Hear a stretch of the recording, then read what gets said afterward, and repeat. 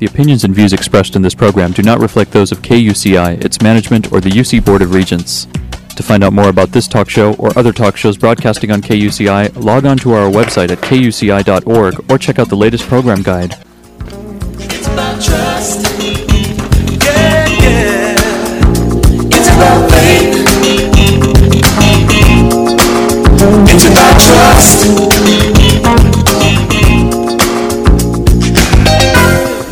Good morning. You're listening to KUCI 88.9 FM in Irvine, California, streaming online at kuci.org and podcasting on iTunes.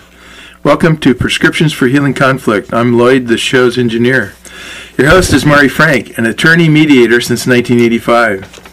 She's the author of several books, including Negotiations, Breakthroughs, and Fighting for Love. She's a mediator for the Orange County Superior Court Civil Mediation Panel, and she privately mediates business, employment, divorce, and other civil cases in her private practice in Laguna Niguel, California.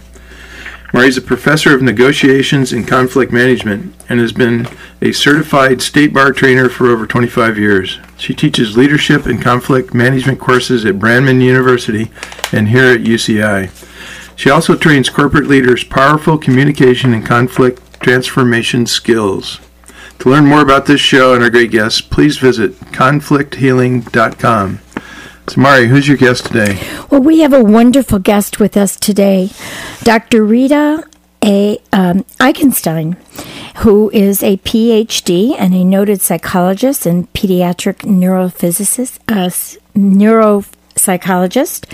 She's renowned in the field of child development, and she's the author of this book I've been reading called Not What I Expected: Help and Hope for Parents of Atypical Children.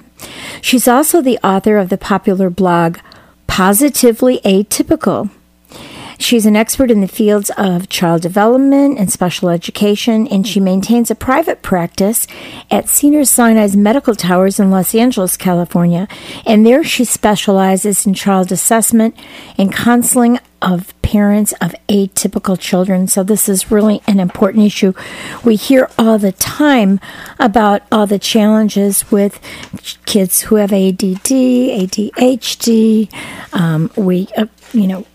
all sorts of Asperger's syndrome and things like that. So this is really an important issue of our times. And when parents find out that they've got a child of this that has this disability or has a diagnosis like this, there's often that conflict arises between the couple, and it's very challenging for the whole family. And so Rita is wonderful at working with this. So first of all, Rita, thank you so much for joining us. You're welcome. It's a pleasure to be here. So when and why would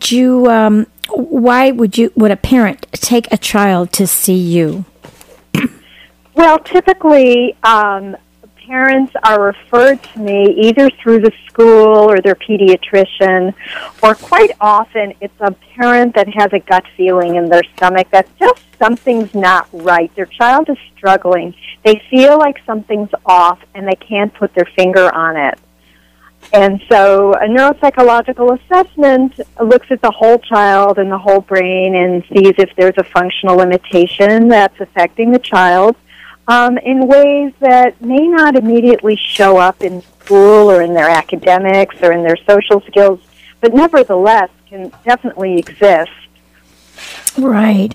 So the name of your book is Not What I Expected, Parenting a Special Needs Child from Diagnosis to Acceptance and Beyond. So why is it that you wrote this book? Well, I've been working with kids for a long time, and those of us who go into this field, or any field particularly that works with kids, we think that we're going to devote ourselves to the children that we see. And the invisible player in this game are the parents. And it was an astounding thing to find out when I started to research what is written on parents and parents' emotions and how I, as a professional, can help parents cope with their tremendous outpouring of feelings that they might have if they get a diagnosis for their child. And to my astonishment, there was nothing written on the subject. And I started to realize the more I did research is that parents are largely ignored in the field of working with children. So the client, so to speak, is purportedly the child, but the real client here is the entire family and the family system and the dynamics that happens between parents and the children. And what I discovered is that parents have to take care of their own feelings before they can come and be the kind of mentor and cheerleader and positive person in their child's life. And so often parents are struggling with their own feelings and nobody asks them, how are you doing? Or the parent feels guilty that they're going through these horrible, cascading feelings. And to the outside world, there's nothing wrong with their child. You know, a child with dyslexia or some of the high-functioning Asperger's kids, they look typical to the outside world. And yet the parent knows that this child not only has a profound diagnosis, but that this child is going to be encountering a great deal of struggle in their life, and that it's the parent's job to find out how to help them. So along with all of that knowledge, there is a real grieving process that happens for parents in terms of giving up their image of the idealized child and learning to accept the real child, the very real, wonderful, gifted, talented child that they have. But it's a different model than the one that they expected. Yes. Yeah. And you know, I've actually done a couple divorces in the past years of couples who had an autistic child. And they were just suffering, you know, and nobody had really helped them during the process of trying to help their own child, and it just alienated them. So let's talk about some of these emotional phases to expect. Oh, yeah, absolutely. And I'm so glad you're bringing that up because the statistics are very high in terms of divorce among parents of atypical children. It's legendarily high. I don't know what the real statistics are, but the legend is that it's like 2/3 or 3/4 or just a very high number. And so this type of conflict is particular to parents with atypical children. And when I use the word atypical, I'm encompassing all types of children that have a diagnosis or a non-diagnosis that affects who they are, how they learn, how they function, that makes them different. Yeah. And by the way, that could also be a quirky child, a quirky, annoying, bossy, difficult child also. You know, they don't have to have a diagnosis in order for parents to suffer through how to cope. Yes, yes. And so what happens to parents, and the initial phase that parents go through is denial. It's so not normal to be in denial when your child has an issue. The denial can last for a second, or it can last for a much longer time. And here we get the first type of conflict that couples will encounter, which is when there's one parent who's more in denial than the other. Right. Right. And that's pretty classic. Typically, it's the stay-at-home mom or the parent that is more involved with the kids, that is much more aware that something is amiss and they don't know what it is. Right. So they'll tell their partner at dinner that night, honey, something's wrong. And the partner at dinner will say, what are you talking about? He's fine. Come here, kid. You know, let's play ball. See? He's fine. Yeah. Or let's read. He's fine. Shutting down and marginalizing the parent, usually the mom, that feels that something's amiss. This mom is going to go to her pediatrician and she's going to say, I think there's something wrong with my child, but I'm not sure what it is. Right. And many parents report to me that the pediatricians, and most pediatricians are actually wonderful people, but they often are really best at calming parents down rather than identifying these types of developmental issues. And so they'll say, let's give it some time. which in many diagnoses is actually not the right thing to say, but it's, in that 15-minute checkup, that is not exactly the right time to address these kinds of issues. And in my book, I talk about how to set up more time with your pediatrician to discuss your concerns. But so the mom comes back to me and says, so the pediatrician thinks I'm exaggerating. My husband thinks I'm crazy. My mother-in-law thinks I'm crazy. The teacher at school doesn't think there's anything wrong, but I think there's something wrong. Am I crazy? And that's when an assessment comes into play. And so I talk about how the clarification that comes from getting more information really helps break that bond of denial that the conflicting parent often has. Information is really the key to knowing, at least breaking through the denial. And even then, the parent can stay in denial about what to happen next. Right. Now, but at least they have a third-party expert that tells them, yeah, there is something wrong. So that helps to at least kind of push them to the next stage, right? Right, which is very complex because the next stage is anger. Right. So the way I think about anger is the mama bear in the cave. I mean, if you come upon a hibernating mama bear with her young in the cave and you disturb them, she's going to come out roaring at you. And when a child feels threatened, there's a perceived threat, someone is going to come out roaring. And one of the parents are usually go through a period of being enraged. Anger always seeks a target. You can't be angry at a thing. Like you can't be angry at dyslexia. You can't be angry at autism. You look for a target. And, of course, when there is no target, you land on the most convenient target. This is human nature. This isn't that you're a bad person, but anger is a primitive response.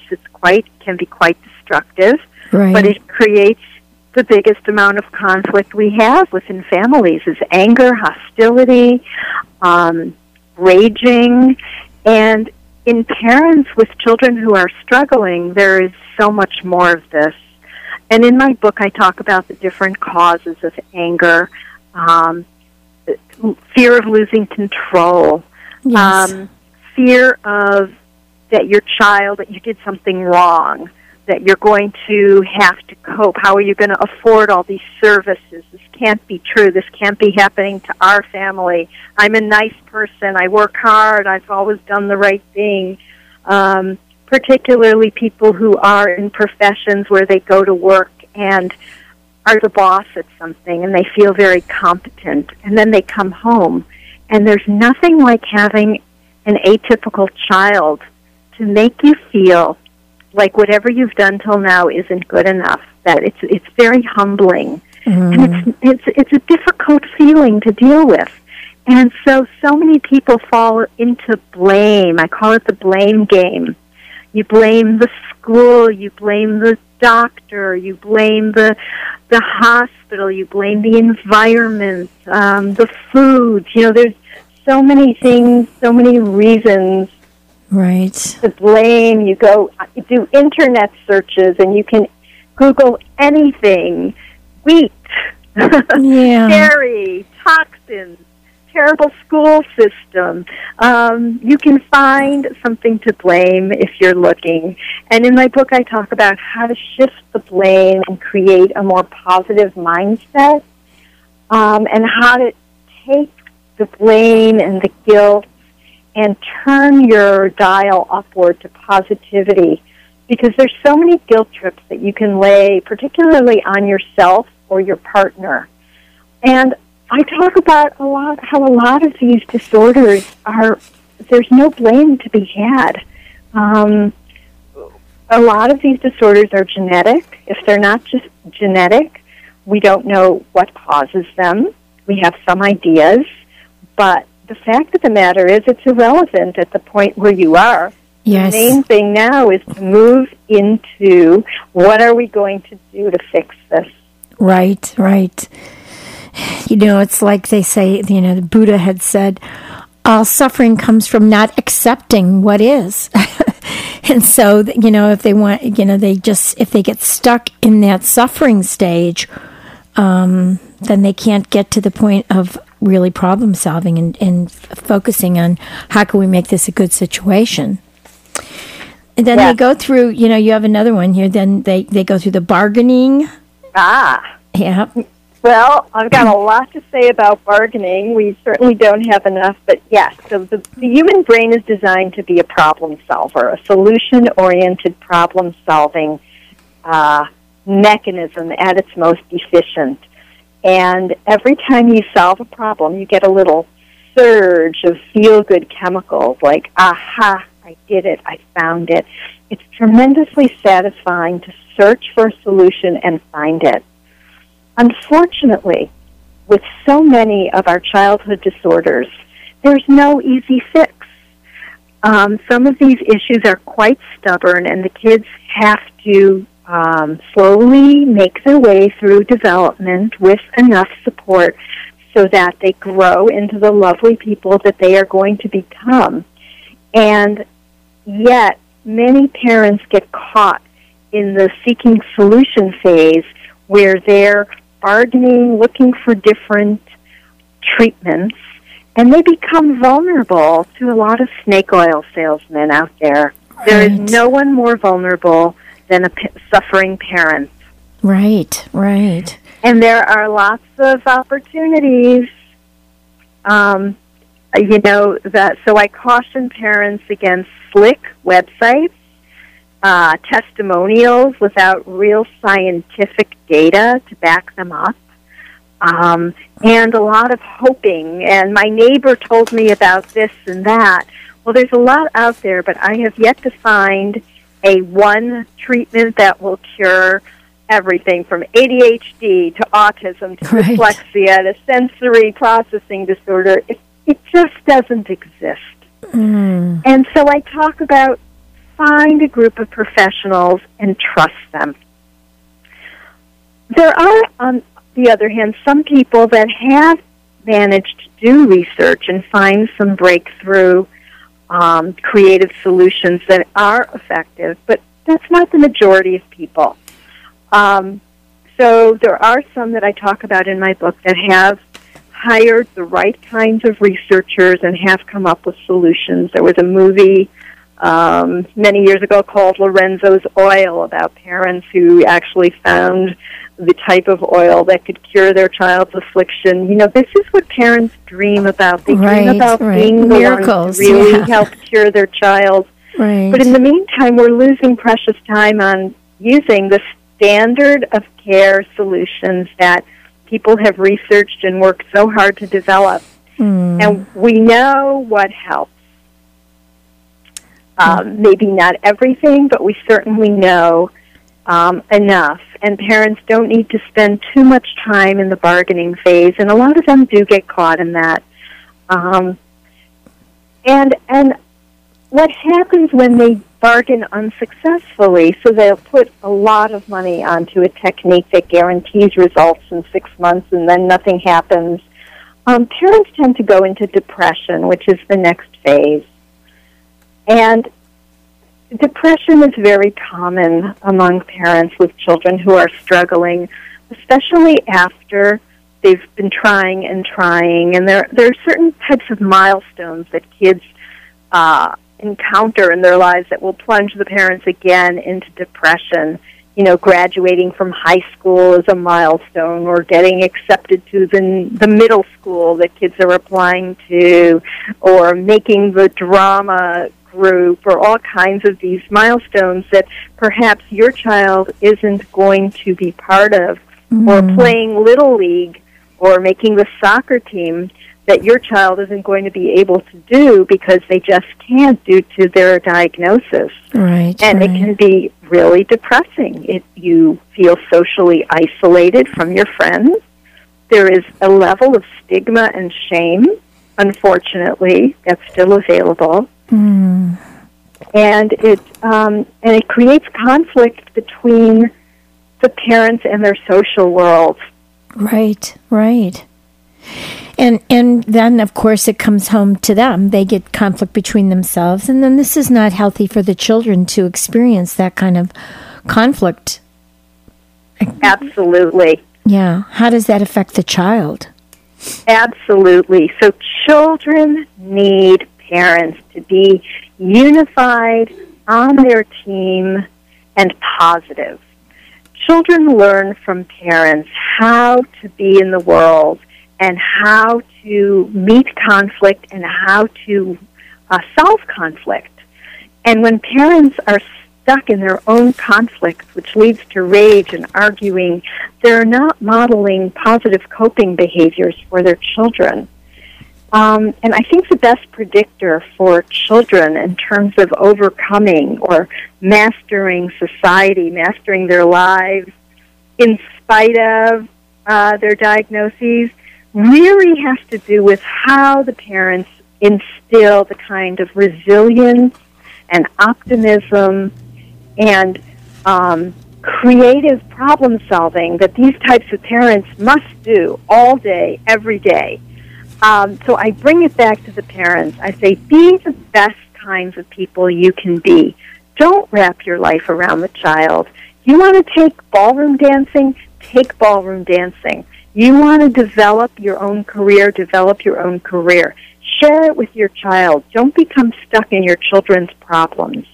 And then there's a lot of parents who have gone on to become professional advocates, where they work in the school system. Once they have raised their child, they know exactly what to do in the school system.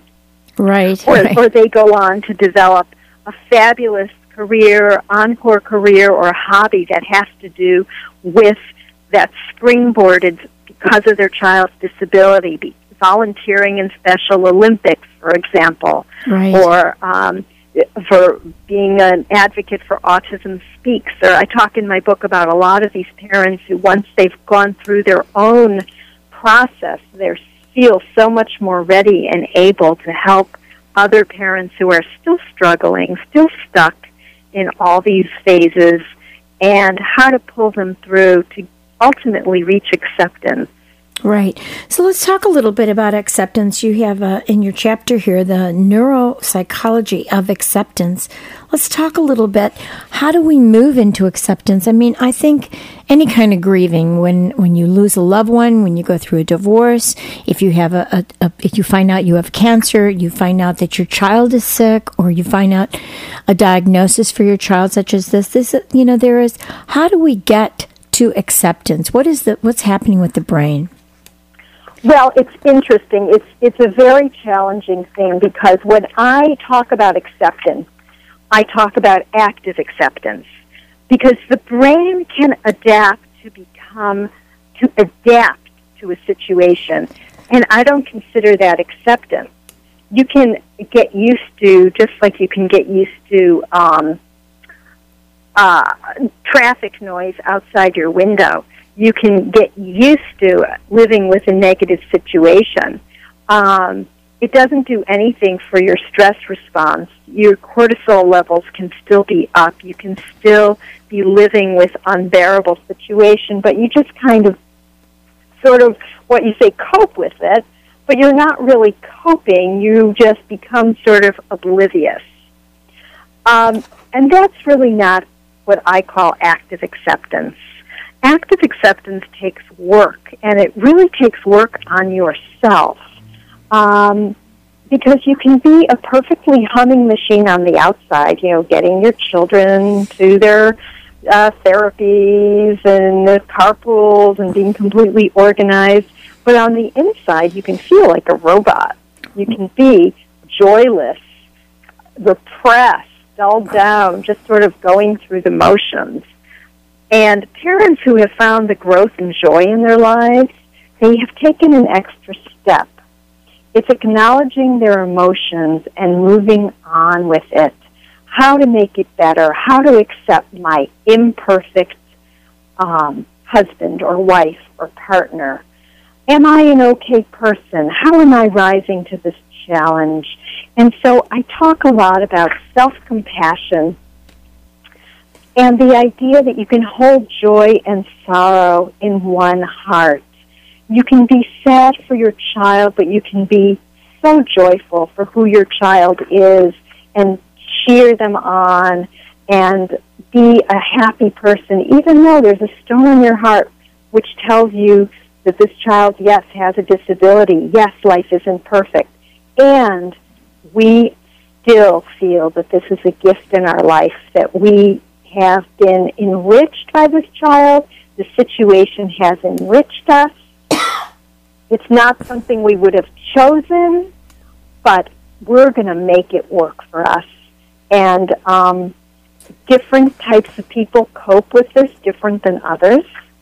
And I did a lot of research and talk about it in our book, how you move past the sorrow, the denial, the anger, and the self-judgment to get to a place of acceptance, not only of your child, and here's the secret punchline of the book, but accepting yourself. Yeah. That you didn't do this. You didn't cause this. This is not your fault. You are not a bad parent. You are a wonderful parent. How are you going to rise to this occasion? And my whole chapter on acceptance is helping parents rise to the occasion, feeling new possibilities about their own life. It's been found that parents of children who are atypical have a greater sense of compassion for others. They're more spiritual in their approach to life. They have a greater sense of one's personal strength. And overall improved relationships if you can build the resilience that gets you there. Exactly. And, I wonder, one of the beautiful things about this book is that this is like having you there with them to go through this. But I think it's probably really important for them to get counseling and maybe even to be in a support group. You talked about the fact that when you're in a social group, that your social friends all have kids that are, quote, normal, right? And they're getting ready for college or all these things that you're not part of. It would seem really helpful to be in a support group with other parents who are experiencing what you're experiencing. Absolutely. Even people who don't feel like they're group people or joiners, being in a support group, and I don't mean online, I mean in person, finding others who are struggling like you develop so much more resilience from knowing you're not alone. It takes you out of your isolation and self-blame and opens up your social horizon greatly. Yes, yeah, and I would think just speaking together and being together and having the kids together would make them feel good about themselves too. That kind of self-concept issue would be great. So we've been speaking today with Rita Eckenstein, who is the author of Not What I Expected, Parenting a Special Needs Child, From Diagnosis to Acceptance and Beyond. And we're just about out of time, so why don't you give your website, and then it's going to be time to go, Rita. Okay, you can find more information about the book in several ways. NotWhatIExpected.info is the book's website. My blog that I write is called Positively Atypical by Dr. Rita Eckenstein. And the book is available for order on all the typical places, Amazon, BarnesandNoble.com, etc. Okay. And terrific. Well, thank you so much, Rita, and thank you for all the great work that you're doing to help these families. It's your ticket to heaven. So we will talk to you again soon. Thanks. Thank you. It's been a pleasure. Okay, bye-bye. You've been listening to KUCI 88.9 FM in Irvine and KUCI.org on the net. I'm Mari Frank. Join us every Monday morning at 8:30 and visit our website at conflicthealing.com. Thanks. It's about trust. Yeah, yeah. It's about faith. It's about trust. The opinions and views expressed in this program do not reflect those of KUCI, its management, or the UC Board of Regents.